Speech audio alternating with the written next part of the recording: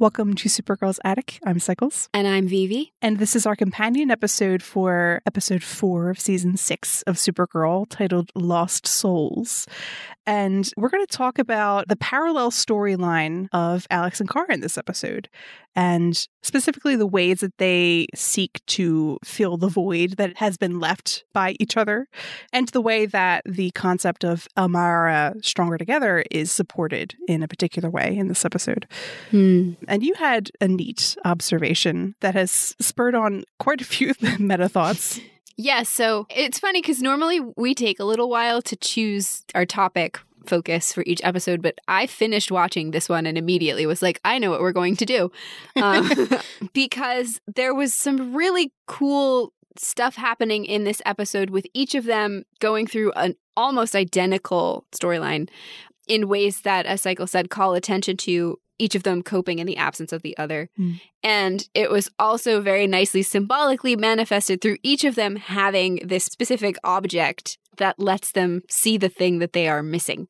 So Alex has the crystal, the hologram of Kara, and Kara discovers the mirror that Allura had created to get back to home. Yeah. And so that was my kind of framing idea of like, oh, we have these two different, like, enchanted objects.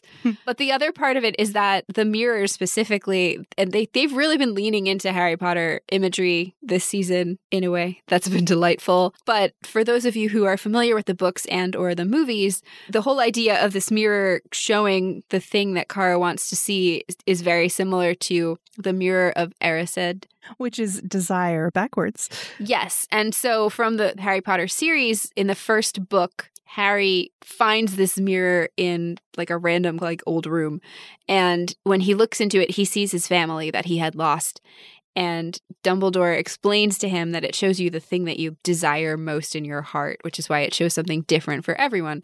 And so you have Kara and Alex each spending time kind of thinking about this thing that they have currently lost and are trying to retain. The other thing that's kind of interesting in this episode, as far as like the parallels go, is that for Alex and for Kara, their major conflicts as a hero in this episode are centered around what to do with each of these objects. And it creates multiple different kinds of moral dilemmas for them in ways that are similar to the use of the mirror of Erised in Harry Potter, because you have Zor-El tell Kara that to activate the mirror in the Phantom Zone, you have to be a righteous person in order to not only activate it, but also see what you're seeking. And in the story of Harry Potter, Dumbledore enchants the mirror to protect an item, and he explains that only someone who wants to find this powerful object but not use it will be able to get to it. In the idea of being principled is like a key component of being able to see the thing that you desire.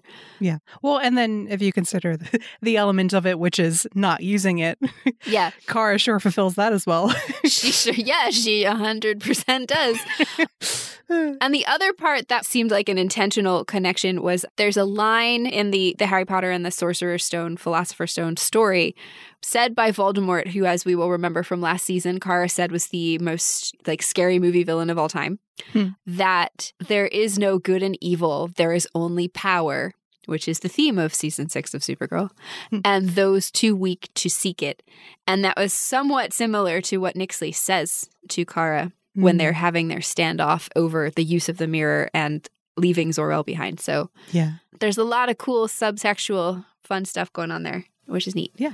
One of my favorite sort of thematic connections there is the, I think, most well-known quote associated with the mirror of Erised, which is, "It does not do to dwell on dreams and forget to live." We have that show up in a big way thematically with Alex in this episode. Yeah. And how she related to the hologram of Kara, kind of in the way that like Harry in the Harry Potter story would see his parents reflected in the mirror. You know, someone who is not around anymore, we'll say. Well, and specifically also because he was lonely. And so this idea of like not dwelling on, not staying there and sitting in front of the mirror or in front of the hologram and forgetting to live, as it were. And we see Alex in this episode make the decision to lose this sort of memory of Kara in a way, and lose this recording of her in order to possibly get her back. And it makes sense that Alex would make the decision, even though we saw her in the previous episode go to this hologram of Kara to feel better because she missed her. Because in the pilot episode, Alex gave Kara a little crystal that had a hologram of Allura on it. And Kara has had a hologram, like artificial intelligence of her mom throughout the seasons. But Alex has seen how much having that actually affected Kara in maybe not great ways.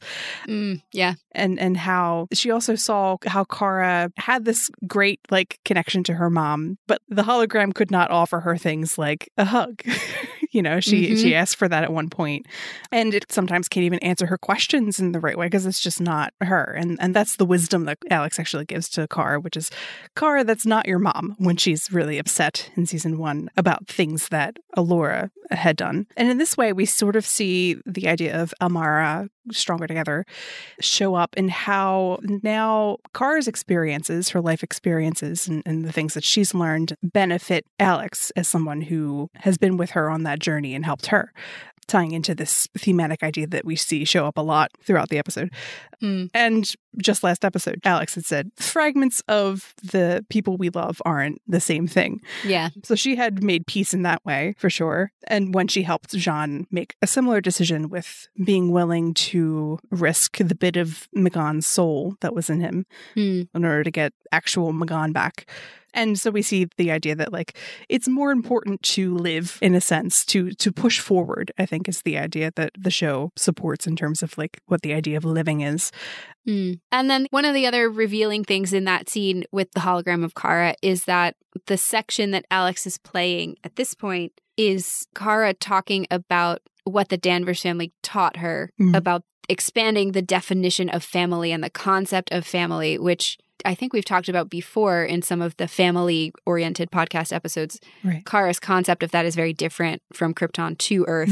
Yeah, in season 1, we see Kara take the blood bonds us all, the phrase that we heard initially from Astra, and sort of update it to reflect her own beliefs that she has acquired throughout the years, and specifically in relation to her relationship with the Danvers family and, her general fam. To love bonds us all. And in that moment, in this episode, Kara says family isn't about blood or last names. Yeah. Which is really nice in terms of the found family energy.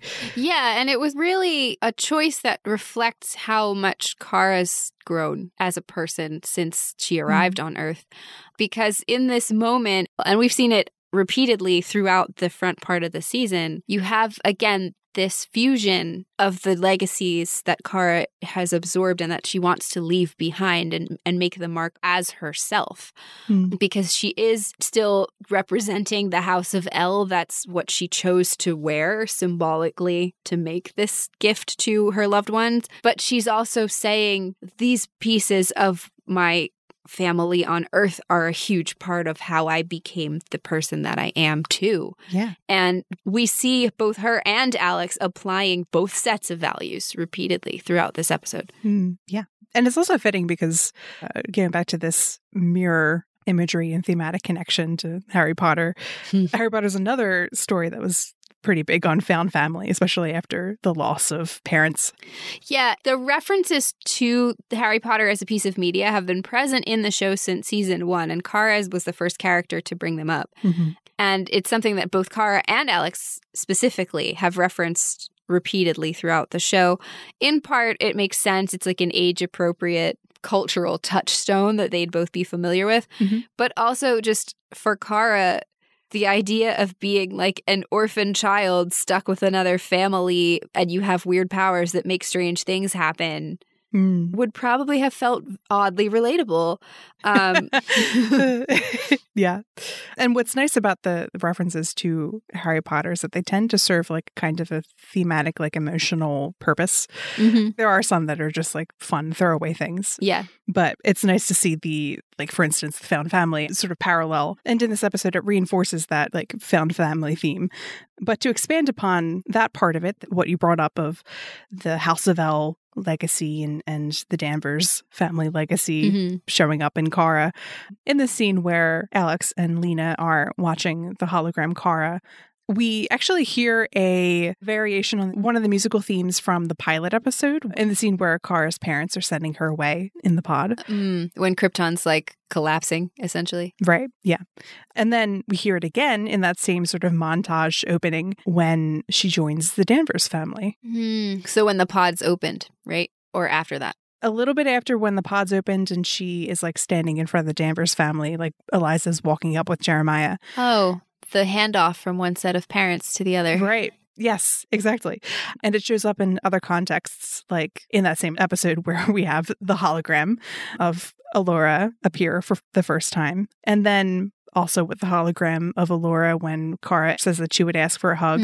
We hear it when she talks to Kat. She says how she has a foster mom, and then she explains that her parents died in a fire.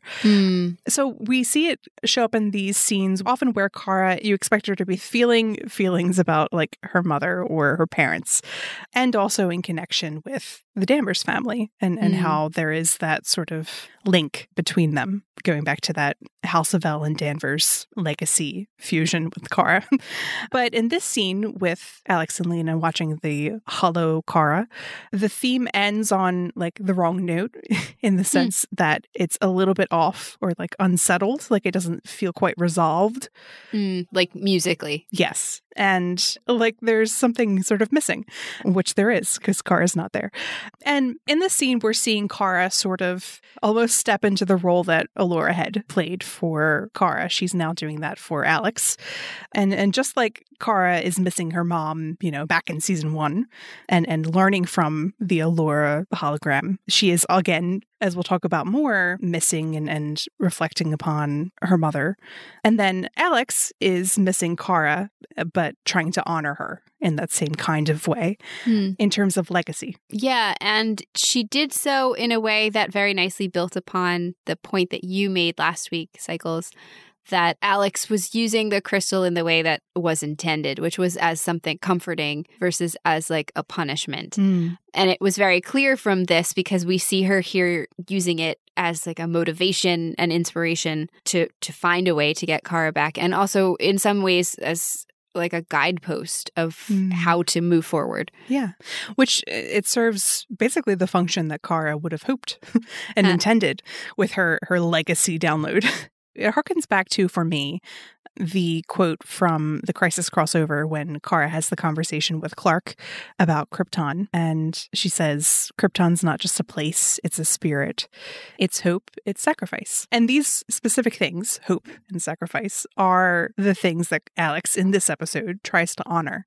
And in kind of an awesome way, we see how the House of L and Krypton's legacy as connected to that lives on because of the Danvers.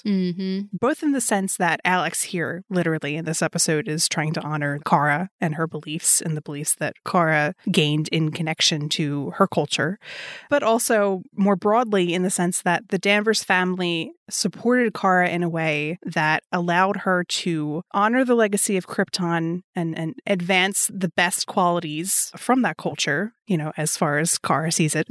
They gave her the support and the space to become the best version of herself and become extraordinary. They were essential in that way, which, you know, takes us to the way that Alex is trying to honor Kara's like legacy since she's not around, and kind of the way that we see that Alex sees Kara as a hero. Like we know that Alex loves Kara and sees positive qualities in her. She talks about it plenty, but it's nice to see her value heroic qualities that maybe Alex is not in the past, like personally aligned with. And this week, the emphasis as far as like what Alex is thinking about with Kara and what Alex misses about Kara is on Supergirl as opposed to maybe her sister, the way that she was feeling last week.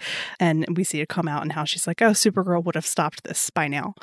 And so we see Alex step up in a way to fill Kara's shoes in the role as the kind of leader that Kara is, as opposed to, say, Alex's leader energy, which she has with like being at the DEO. Which is not inspiring in anywhere near the same kind of way. Yeah, she's a leader. She's quite a good tactical leader. And we see her play that role a lot in the Super Friends. We actually do see her stick to that role initially here because when they first go to find the Phantom, she stays behind because she's the only one who has no powers. Yeah, that's interesting. Yeah. And then later she does not. Correct. We'll come back to that. Yeah. But we see Alex fill the role of Supergirl in the sense that she literally gives like a hope speech. I know. It was like a nice hope speech. It wasn't like a demotivational hope speech. It wasn't like her like these creepy bastards. It wasn't like, Silas. I think you suck, but Kara sees potential in you, so I guess try harder. Yeah. And she says the idea, which we heavily associate with Kara as a hero, like, we always find a way. The very essence of hope. And that's something that, you know, Alex is somebody who is more skeptical and a little bit more pessimistic, or cynical, I think is more accurate. Yeah, that's a better word. She's more prone to doubt, and that makes it a big effort for her to play that role. And it was also nice to see this moment of, there's like a slight pause where like nobody reacts for a second after Alex gives this like beautiful, hopeful speech. And Lena's like, absolutely, and supports her. Yeah. As another person who recognizes that, like, oh, we need somebody who's doing this for the group. We need like a source of hope, and I can help you help other people find that hope. Yeah. And it was also Lena starting to figure out how to integrate herself into the team and find a role, and also recognizing the way that she did belatedly in the premiere that Alex is like the first person in this team of Team Kara. But she's looking to be cued by other people instead of acting first and then being like, oh, I maybe should have waited a second. Right. Yeah. Good point. And in turn, we also see Alex make an unusual social effort. Yeah. In the sense that she kind of plays the role that Kara usually would with Lena. In making her feel welcome and like bringing her into the team and reassuring her that she is forgiven and being like morally motivational. Yeah. Well, even if it doesn't seem like it initially. Yeah. Well, she does it in an Alex way, which I think is needed. Yes. And I appreciate, you know. It was in a very typical like older sister Alex way. That is true. The scene where she is giving Lena advice on the balcony had a little bit of Alex talking to Kara energy, in the sense that it's the kind of advice that she would give in a way we don't always see with other characters. Like her dynamic with Jean is not like on that same peer level. No. And it's a little bit softer than maybe when she had to, you know, encourage Wynn to get past his fear in season 2 when they needed to save Kara. And she was like, look, I was scared too. You just got to get over it. Like, speaking of Alex having the worst bedside manner of all time. And we love her for it. And we appreciate that about her. Yes. One of the lessons of the episode is that everyone has their different qualities their that strengths. we appreciate. Yeah. And in both of those aspects, Alex is quite a hopeful person in the group to fill that role that Kara can't right now. And she also, going back to this idea of like Krypton's legacy being hope and sacrifice, she makes some pretty big sacrifices in this episode. She sure does. And faces the hard things, which we talked about last week, in a big way, and chooses the world, like sort of philosophical concept of the world. Like she chooses a lot of people's lives over the lives of her loved ones, potentially, and does so like one by one, makes that choice like consistently. Yeah, because each one of them progressively gets attacked by the Phantoms. Yeah. In front of her. Yeah. And the thing that Alex says to Lena at the end of the episode about, you know, I did the thing that had to be done, is actually her saying something that Eliza said to her in the beginning of the series. Which is that Alex is the person who will sacrifice her own needs or happiness to make the difficult choices that need to be made for the good of everyone. And that was embodied beautifully in this episode. And the other thing that we saw that was kind of a demonstration of the growth of her character was her willingness to trust Jean and follow his orders, even when every instinct in her was screaming not to, in a way that she did not do in early episodes of the show, especially if it came down to choosing between doing that and protecting Kara in the way that she thought made the most sense. Right. So that was very cool to see. Yeah. And we also see an interesting moment with Jean, going back to following orders. He gives an order of run to Alex when he is overcome by the phantoms and already about to turn into one. And it was like, just in terms of auditory triggers, really reminded me of him yelling run in the episode Oh Brother, Where Art Thou, when Manchester was making him see his daughters being attacked by the White Martians. He yelled out run to them because he was in the grips of that vision. Thank you for that heartbreaking comparison. Just as an interesting aside in terms of Jean and his role in Alex's life as a father figure. Yeah. And there's been a lot of father content, obviously, in this early part of the season. But one thing that stood out to me in watching this episode, particularly the second time when I was looking for the things within the structure, we see something of a revisiting of Kara and Alex's sister conflict from season 2, specifically over dad issues. Well, one of the things, because in season 2, Kara was very concerned that Alex would choose to save Jeremiah over all of the aliens that Cadmus had taken and was going to just get rid of forever. And when Alex is faced with that choice here, she does not falter at this point. She's like, nope, I know what I need to do. I'm going to go do it.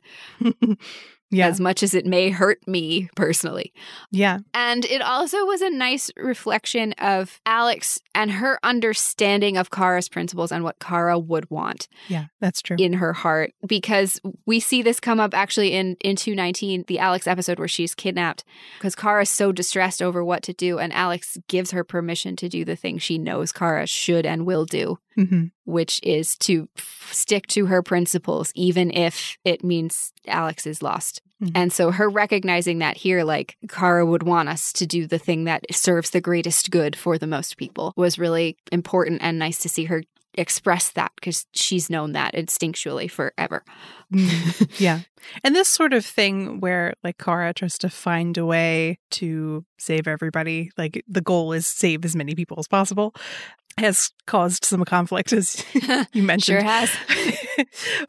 Even with Purity in season 3. But we also have seen Alex, like you said, respect and understand and appreciate Kara's value of the most good for the most people, and then finding a way to ensure that. And we see that reflected in the way that she says about Kara deciding to send all of the Daxamites away in order to protect the Earth, thus also sending Mon-El away in a pod and possibly, in her mind, killing him.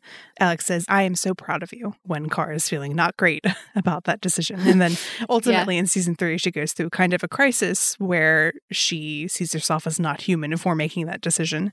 But Alex is proud of her for her ability to do that, kind of in the same way that we see Clark respect that and admit that he would not be capable of it. And in this episode, the Lost Souls episode, Alex says Kara would always choose saving others. That's just who she is, with love. And we see how this is not Alex's personal value in a natural way. That's not the outlook that she has for the world.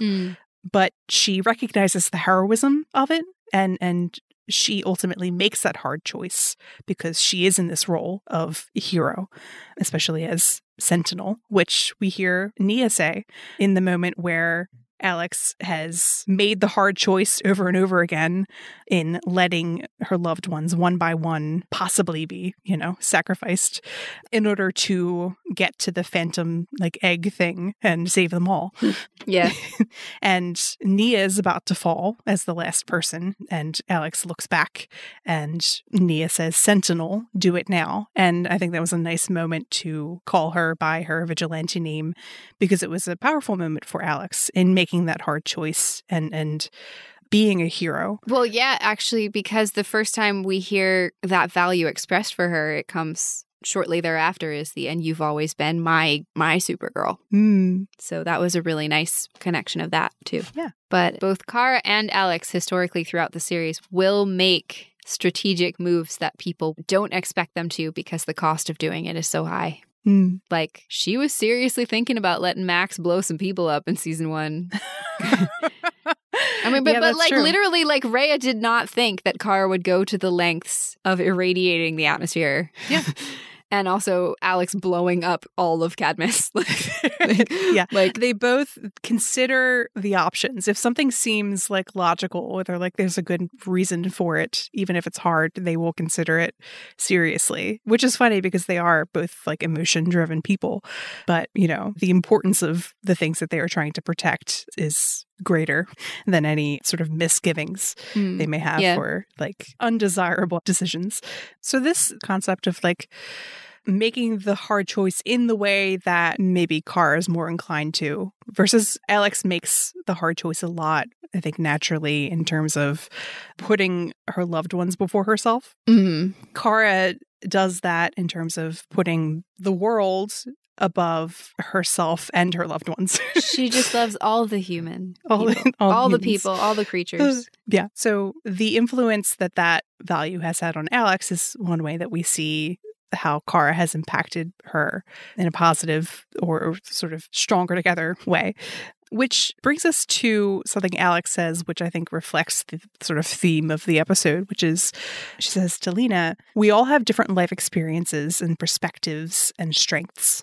It's our willingness to hear each other out. That's what makes this a great team." Yeah. This sort of idea that the diversity of the group and the different experiences that they have and values, even just because everyone in the group is not like a Supergirl, that does not mean that they don't all offer important things that are needed for the group and which make the group stronger than they would be if we just had a bunch of Karas or a bunch of Alexes or a bunch of, you know, etc. Yeah. And that idea has been a nice subtext throughout the seasons, particularly with Alex and Kara, and how they work because they are different in personality and values, and because they offer those different strengths and perspectives. Like Alex in this episode talks about like the way that she feels that I didn't care if that phantom took over the whole city or the whole world. I wanted nothing more than to drop everything and go after my sister. And that energy, while, you know, the show Supergirl thinks the more heroic thing to do is to sacrifice her sister in order to save everybody, the show also values Alex's perspective. And that is important, especially in how it has helped Kara to be the person that she is. Yeah. Which takes us to her, who we set up a little bit with how in the episode there was quite a bit of like House of L versus Danvers family parallels and differences that show up. Kara is obviously separated from the Danvers family right now and reunited with a member of the L family, her father, Zor-El. Well, yeah, not only is she, you know, reunited with her father, but we also spend time in this episode going back to Allura and her impact on both Kara and on Kara as a hero specifically, and Kara's kind of disillusionment process with recognizing her parents as complex people. So it's interesting because they're in the Phantom Zone, which is literally full of creepy, ghostly creatures, and they're in these dead buildings that were created by Krypton with essentially Allura's ghost kind of lingering in the space. And you have Kara, because Kara does not have the crystal of Allura with her there, she's asking her father, well, what would she have done? What would she have thought? How would she have put a backup plan? Because apparently her mother has a logic brain like Alex's and contingency plans for everything. So yeah. Well, you know, go back to our comparison of like Alex looking at the hollow Kara. Kara is wondering what this other person who's not around would do. And going back to this idea of the sisters like coping with each other not being around, and the idea that different people in a group serve different purposes and roles and support each other in different ways. Zor-El serves in this episode as kind of a quasi like Alex or Danvers family fill-in Yeah. for Kara. Yeah, and there was even a really nice close-up of Kara going to hold his hand that was reminiscent of the scene in the pilot episode in season 1 where Alex takes Kara's hand as they go to activate the crystal to see Allura. Yeah. And then there was a parallel moment like that in the Kara's family side when M'gann and Nia took each other's hands to kind of use their powers in combination to find where the phantoms were. So the way that matched each other was kind of fun as well. Yeah, and has that stronger together energy. Yeah, and with regard to, Zor-El holding Kara's hand, initially Alex was there in the pilot episode to hold Kara's hand because, Allura couldn't, she wasn't, physically there. And in this episode, we see, in a weird way, Zor-El is holding Kara's hand because Alex can't hold hers. So that's sort of a nice cycle. And we also see generally Zor-El in this episode try to care for Kara and worries about her. And he in the beginning is concerned when Kara's obviously affected by phantom chills and the terror, as he calls it. But it's also through this lens of doubt where he's it's getting to be too much. Because we know that Zor-El has wanted to low-key turn back this whole time and is only going with Kara because he loves her and wants to be there with her, which is interesting because the last time that Kara, before the Phantom Zone had seen Zor-El was in the pilot episode. And the first line that she says in the series, as a character, as opposed to the narration, is said to Zor-El, and she says, "I'm not afraid, father." Yeah. And she's reassuring him in that scene, as a 13-year-old girl, that she's strong enough, that she's brave and can handle this and can handle the task of protecting Kal-El and going to Earth and becoming extraordinary, etc. And then, flash forward to Zor-El now, where he's too afraid to want to risk hope. Yeah. To want to try to leave the Phantom Zone. And he also doubts her ability to persevere. And we see how Kara is frustrated with that, and how when he sees that the mirror is broken, he says, "I knew this was a waste of time." And Kara's "Father, please." Dude.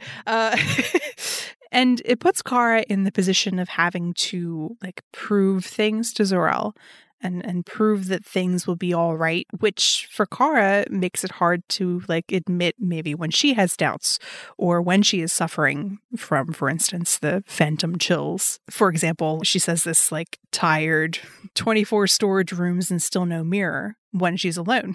But I can't picture her saying to Zor-El because she has to be more positive in order to keep him going. Which is why Nyxly kind of gets to her when she's admit it, he's dragging us down. Well, we'll get to that. And Kara even has to prove something when Zor-El breaks his ankle and she refuses to leave him and to make that hard choice, which is kind of an Alex hard choice. Yeah. If you know what I mean. Yeah. That sort of dilemma of when you can't find, another way to do both. But then there's this moment when Zor-El says Aina, which is daughter in Kryptonese, and Kara stops in her tracks. She goes from this very Supergirl focused business face to quite, I'd qualify, just young looking, in the sense that her eyes open up wide and her face relaxes in that way. And you sort of remember that Kara has abandonment issues and has lost her parents and now he's here. I can't imagine why they're reminding us of all of that. And she says, "No one has called me that." And as she says the next part, her eyebrows turn up for the sadder part in decades, which is sad because of how long it has been.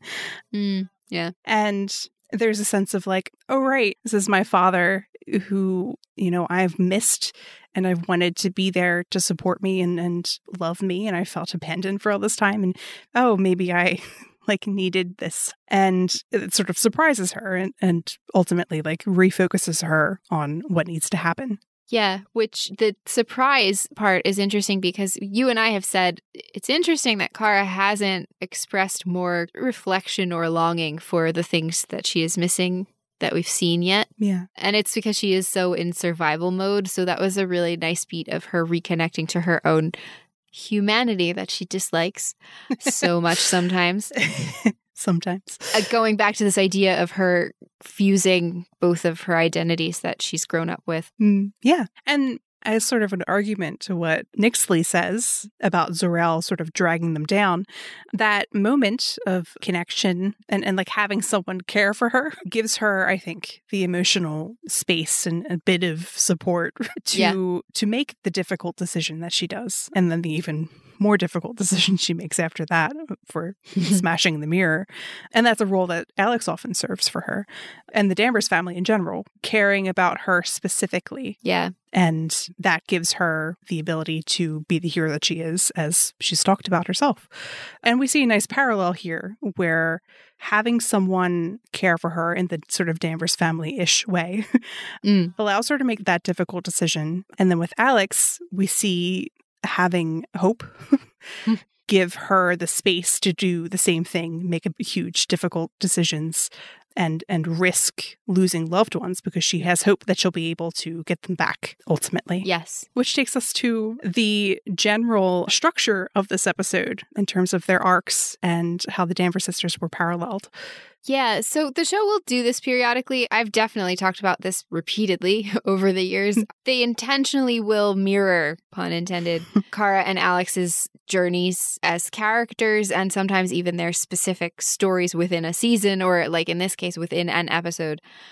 And on a text level, as far as the way the episode was written, this one was really, really identical in that they each went through the same beats, but from their own, as Alex says, unique perspective. Yeah. And so it felt distinct enough that if you weren't looking at those symbols specifically and those parallels, you might not have even noticed it. So, for example, the core conflict for each of them in the story is choosing between their own self-interest, which in Alex's case is preserving the lives of her family and her loved ones, and in Kara's case is returning home.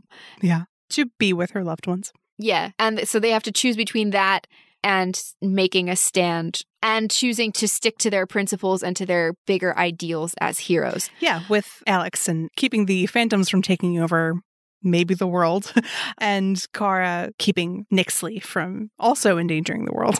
Yeah, well, it was Kara choosing to protect Earth, as she has been dubbed the champion of Earth. So the main conflict for each of them was this challenge of, do I do what's in my own best interest, which is also the thing Lena struggles with in this episode too. Yeah. Or do I do the thing that I know is ultimately the best decision for everyone? Right. Even if it sucks for me personally. We also see, side note, M'gann be totally ready to do the thing that sucks for her personally. Oh my goodness. It was a little concerning on the one hand. But on the other hand, it was, again, this really nice beat of like, Alex is, we need to do this thing. And M'gann's like, yeah, we do. And everyone else is like, but you'll die. And then the way this conflict plays out is there's an initial setback for both Kara and Alex. And it's, how do I maintain hope, the way we talked about hope as an action, by reframing what my goals or the goals of my group are and reframing my own perspective so that instead of feeling like I'm stuck or at a loss, I still can see a path forward. And so they both essentially say, there's got to be another way to do this, which is, Kara's default setting. So like in Alex's case, the initial setback was that if they try to find Kara, they may run out of time to be able to save M'gann. And she says, okay, well, we're going to figure out how to do both. And with Kara, they get to the like anchor point for the portal to get out of the Phantom Zone and find that the mirror is already broken. And Kara's like, she's at the point where she's maybe reaching the end of her rope. And instead of giving into that, which again goes back to this conversation we've had about Kara's resiliency as a person. Right. She says, okay, hang on. Number one, we will find another solution because my mother was the kind of person who would have had another solution because that's where Kara learned this from. And the other thing that we see in both cases is both Alex and Kara reassuring the rest of the team that despite this setback, they can proceed. So Alex, she's confident. We all trust each other. We have the skills. We have the teamwork to get this done. And Kara is up against against a much bigger mountain to climb as far as persuading her team, Right. so to speak, that they can do it. But she does a beautiful job of saying, this may seem hopeless, but look at all the things you already thought were impossible that we did. And yeah. refocusing everything. But then we have the new setback, which is specifically with relation to, the team for both of them. Yes, which is like a clash of ideals or just general dissension from either Alex or Kara as the leader at this point of each group. And so in the Earth group, we have this really nice scene, and it's like one of the first longer scenes that Alex and Lena have had together individually. And Lena says she does not want to risk losing Kara by modifying the technology and giving up the one sure thing that they have of knowing that they could get to her, much like Alex was ready to go jumping right in through that Phantom Zone portal until Jean pulled her back. And so at this point, Alex, as the person who's come up with the plan and who's kind of taking point here, has to make a hard choice, her favorite situation to be in. And she's got to decide, okay, what do I do? How do I get Lena on my side? Do I get her on my side, or do I just say too bad and walk away? It's like a little bit of both. And so she does all of those things in a better version than when she and Kara interrogated Purity, and Alex was a little bit snotty and was like, we'll try it your way first, and when that doesn't work, we'll try mine. She does both of their ways. She tries Kara's way first, and she delivers a really good attempt to persuade Lena emotionally first. And when that doesn't work, in classic Alex fashion, she has a backup plan. And she just uses her Hand of the Soldier gauntlet to take the thing from Lena because she knows that's the only way that they're going to be able to make any progress. Right. Yeah. I mean, theoretically, like if they'd had more time, maybe she could have talked her into it. Persuade her. Yeah. But that move also allowed Alex the opportunity to take away Lena's opportunity to do something about, like maybe take the crystal away herself. That action was both tactically good, and then also afterwards she's like, sorry, but I can't actually let you. Yeah, she's like, take it. It's not personal, but like, well, and also too, this is a little bit of that reflection of this is Alex in peak hero soldier Alex mode of like, there is a chain of command. This is the plan. Yeah. Don't deviate from the plan. Don't deviate. Yeah. But she also has, maybe better, as you phrased it, bedside manner than usual. Yes. She's trying to be sensitive. And so then over on the Phantom Zone squad, Kara's being hit by some really big obstacles, which is that she walks into this uncomfortable situation where her father is now wounded. And as we saw in the previous episode, wounds will not heal. And now he's got a broken bone and can't walk, and now is a detriment to them. And then we find out later on in this conflict that Nyxly was responsible for it. Specifically. So there's some deep mistrust here. I'll say. And it's one of those things that actually it pushes the bounds of where Alex sometimes can be skeptical of Kara, of her implicit desire to trust in people and inspire their confidence, because she did all of that. And then Nyxly betrayed her, essentially, which wasn't great. Not a good time, I wouldn't say. No. And so Kara is now put in this position where the one person who's got some sort of their powers that are functional is against her, number one.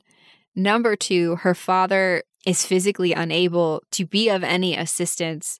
And she's also in a situation where if she wants to be able to save any of them, she's got to leave him behind to the whims of whatever bad things may happen. And of course, the idea of leaving her father in this horrible place that's making her relive being trapped after she had to leave her father the last time is not putting her in the best frame of mind. Yeah. Yeah. And this is after we've already seen Zor-El call attention to the fact that the Phantom Zone is starting to affect Kara more than it was before and get to her.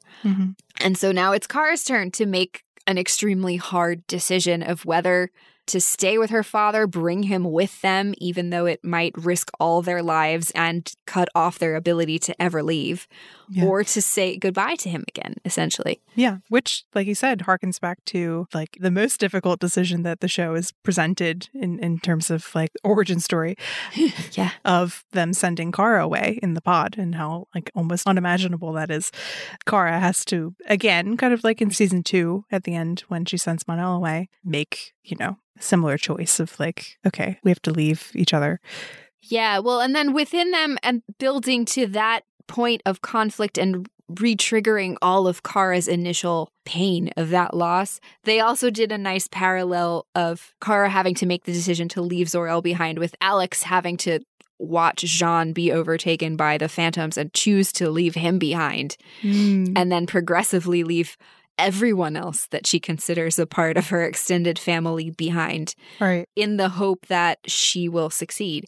Yeah. It's in both cases a great build-up of Alex one by one has to make these awful decisions, culminating in like an awesome moment. Mm-hmm. Yeah. So ultimately, Alex does find the willpower to do the thing that she knows she needs to do, even though she's internally screaming. She ultimately is successful in stopping the Phantoms from overtaking all of Earth. But in order to do it, she ends up destroying the hologram crystal that is her last link to any living part of Kara, and losing all of the memories and information that Kara had specifically left behind for her and for the rest of her family, which we all know from having watched these sisters all series was probably like the worst choice of ever. Yeah. But she was still like, this is more important and it's what Kara would want. And honoring her memory is the way of preserving it. So yeah, here we are. Her big hero moment. Yeah. Yeah. And then for Kara. Yeah. Well, we see for her, she has a similar like buildup of like stressors. She's in the Phantom Zone, which we have established like the reasons why that's not great. And she's also like becoming more and more affected by it in terms of, you know, the like it's both the psychological and the physiological effects of it, because she mentions how it feels similar to like the kryptonite with it running through her veins. Right. Yeah. And so that's building or making things like worse. And then she has to leave behind her father. And as you so well laid out, that is not great and harkens back to her initial trauma. And so Kara knows pretty well like what she is doing in this moment and what she is sacrificing.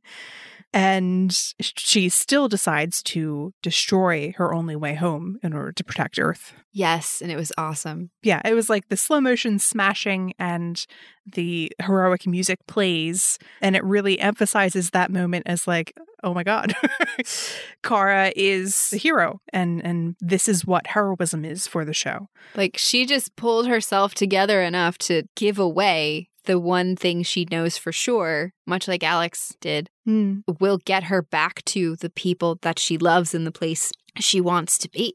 Yeah. And I told you when I watched it, it reminded me of the beat in season 2 in episode 215, where Lillian is like, you wouldn't really do that when Alex is threatening to blow up Cadmus. And she's like, yes, I will. Yeah. Even her delivery, because Nixie is like, oh, I've got you. And Kara's like, joke's on you. Yeah. And you had another observation about reasons that these moments were quite heroic. I did. So I hinted at this earlier in our podcast episode, but at the start of the episode for Alex and the rest of the Super Friends, she chooses to stay back when they go scouting the Phantom's lair. And she's the only one who is human and doesn't have superpowers. And that's a significant choice, that she stays behind, even though she, in theory, has this new hero identity now. But then at the end of the day, she is the one who succeeds. And she's still exactly who she was in the pilot, which is she is the hero who does not have powers. Yeah. Who gets to save everybody anyway.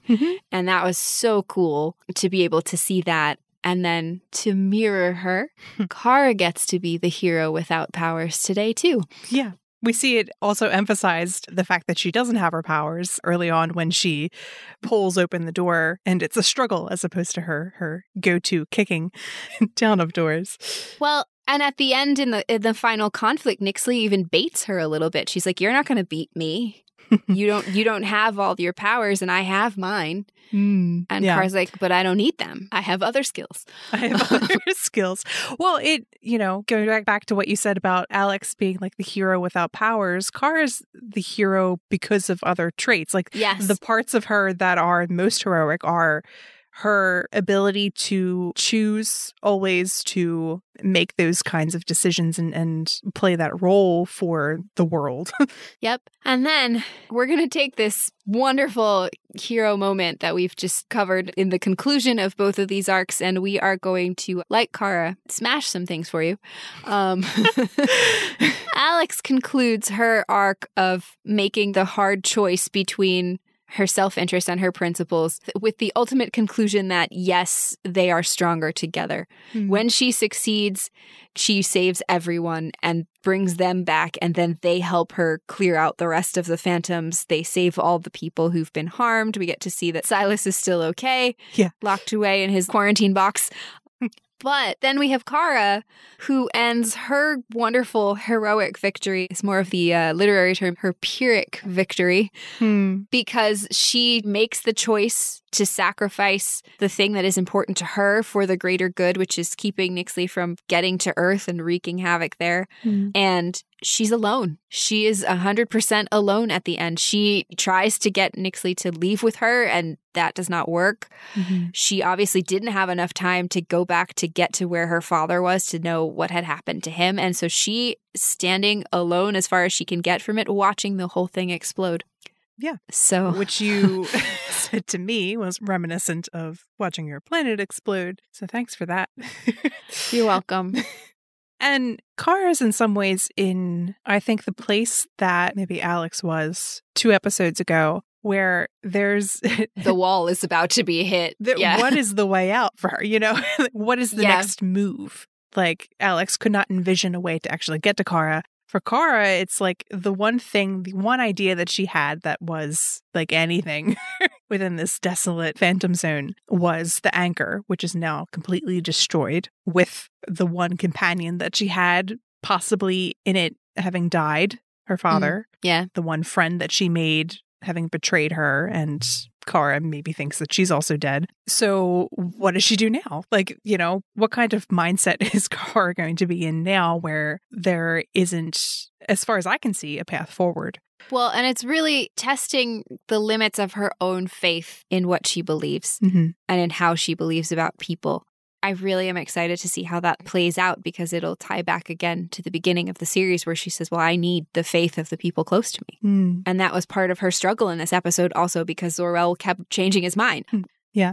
Well, let's envision that Kara does not personally find a way out and that instead her family comes to get her. Tying into this theme of power, does Kara feel powerless? Does she feel like she had to just sit and wait, kind of like she had to sit and wait within her pod to be rescued? Yeah. How does she grapple with that?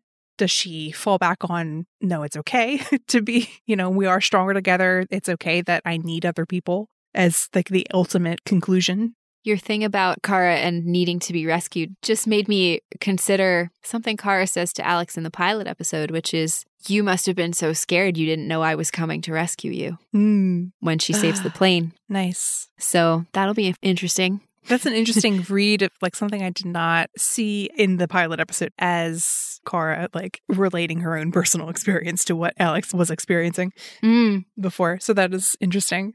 Yeah. So the one thing that'll be interesting to see is if Kara will be hopeful that her family can get to her. Like that hasn't even crossed her mind yet. Like she's never said anything like, I am stuck here. They have the projector somewhere, they can get to me somehow. Yeah. Well, she's also, she's not prone to waiting. And No, she is not. And she's used to being able to solve all the problems, which is also sometimes a point of contention with Alex. Yeah. Well, because Kara has that internal locus of control. Yeah. And it's being tested really, really hard right now. Yeah. Whereas, Alex, on going back to parallels, she is feeling more in control with her family and their ability to find a way. So this is an interesting place for the characters to be in, and we'll see what happens next. And then, as usual, we have just a couple little fun observations about the episode not connected to the main theme. There was one nice little moment that I do want to touch on because we talked about this last week too, which was Lena coming out to the new balcony of Deep Thoughts at the tower to offer Alex a drink and kind of chat about all that had gone down. I wanted to revisit that because we talked about last week how for Alex it was such progress that when she was really deep in feeling upset, she was not drinking to cope with that. And how the situation here even, I think, feels a little bit different than some of the other ways we may have seen her drinking with other people before too. Number one, there wasn't any animosity in the scene, which, knowing how Lena can hold grudges and how Alex can sometimes also hold grudges. You know, it'd be interesting to see them like both at their most aggressive. They're most unwilling to work with each other. Yeah. Because they had that energy at one point in season 5, but they didn't actually interact. Well, and in season 3, too, when they were in the Valley of Jiru. Oh, right. They're sort of passive aggressive. Yeah. But just again, for talking about growth for both of these characters, that they have mostly let their disagreement go, which is more a significant step for Lena than it is for Alex, because Alex has had, you know, a decade and a half of practice of arguing moral points with Kara. So yeah. I mean, and Lena's had her moments of arguing with Lex, but her family was full of sociopaths who made her feel terrible about herself all the time. So for her to not be afraid that, like, it's friendship over was really important. And also, she's coming and using sort of the love language of this family, which is like food and drinks. Yeah. As like a peace offering to kind of say, like, maybe we should revisit that conversation. But also, too, like for Alex, as far as the alcohol part is concerned, this isn't like A, it wasn't a choice of hers, and B, it's like, it's a social thing in a nice way. Right. And it's limited. She's not like, let's go get the whole bottle, like, and be like, oh man, this was a terrible day today. Like, It is funny, though, because they are both the characters that remain in the show who will rely on alcohol for when they're not feeling great. Coping in not good ways. Well, they're both very feelings led in different ways, so that makes sense. Speaking of food being a love language in this little family unit, Brainy and his comfort donuts was a nice little subtle indication of what he said last week about missing Kara. Yeah. That's nice. And the conversation that Nia had with him was also really great related to that. It's just cute that the donuts are a running gag that's been there since season 1. Yeah. Which I think was initially because Melissa liked donuts a lot. Other thing I do want to bring up, because the show tried so hard to make this clear and it unfortunately just didn't quite get there.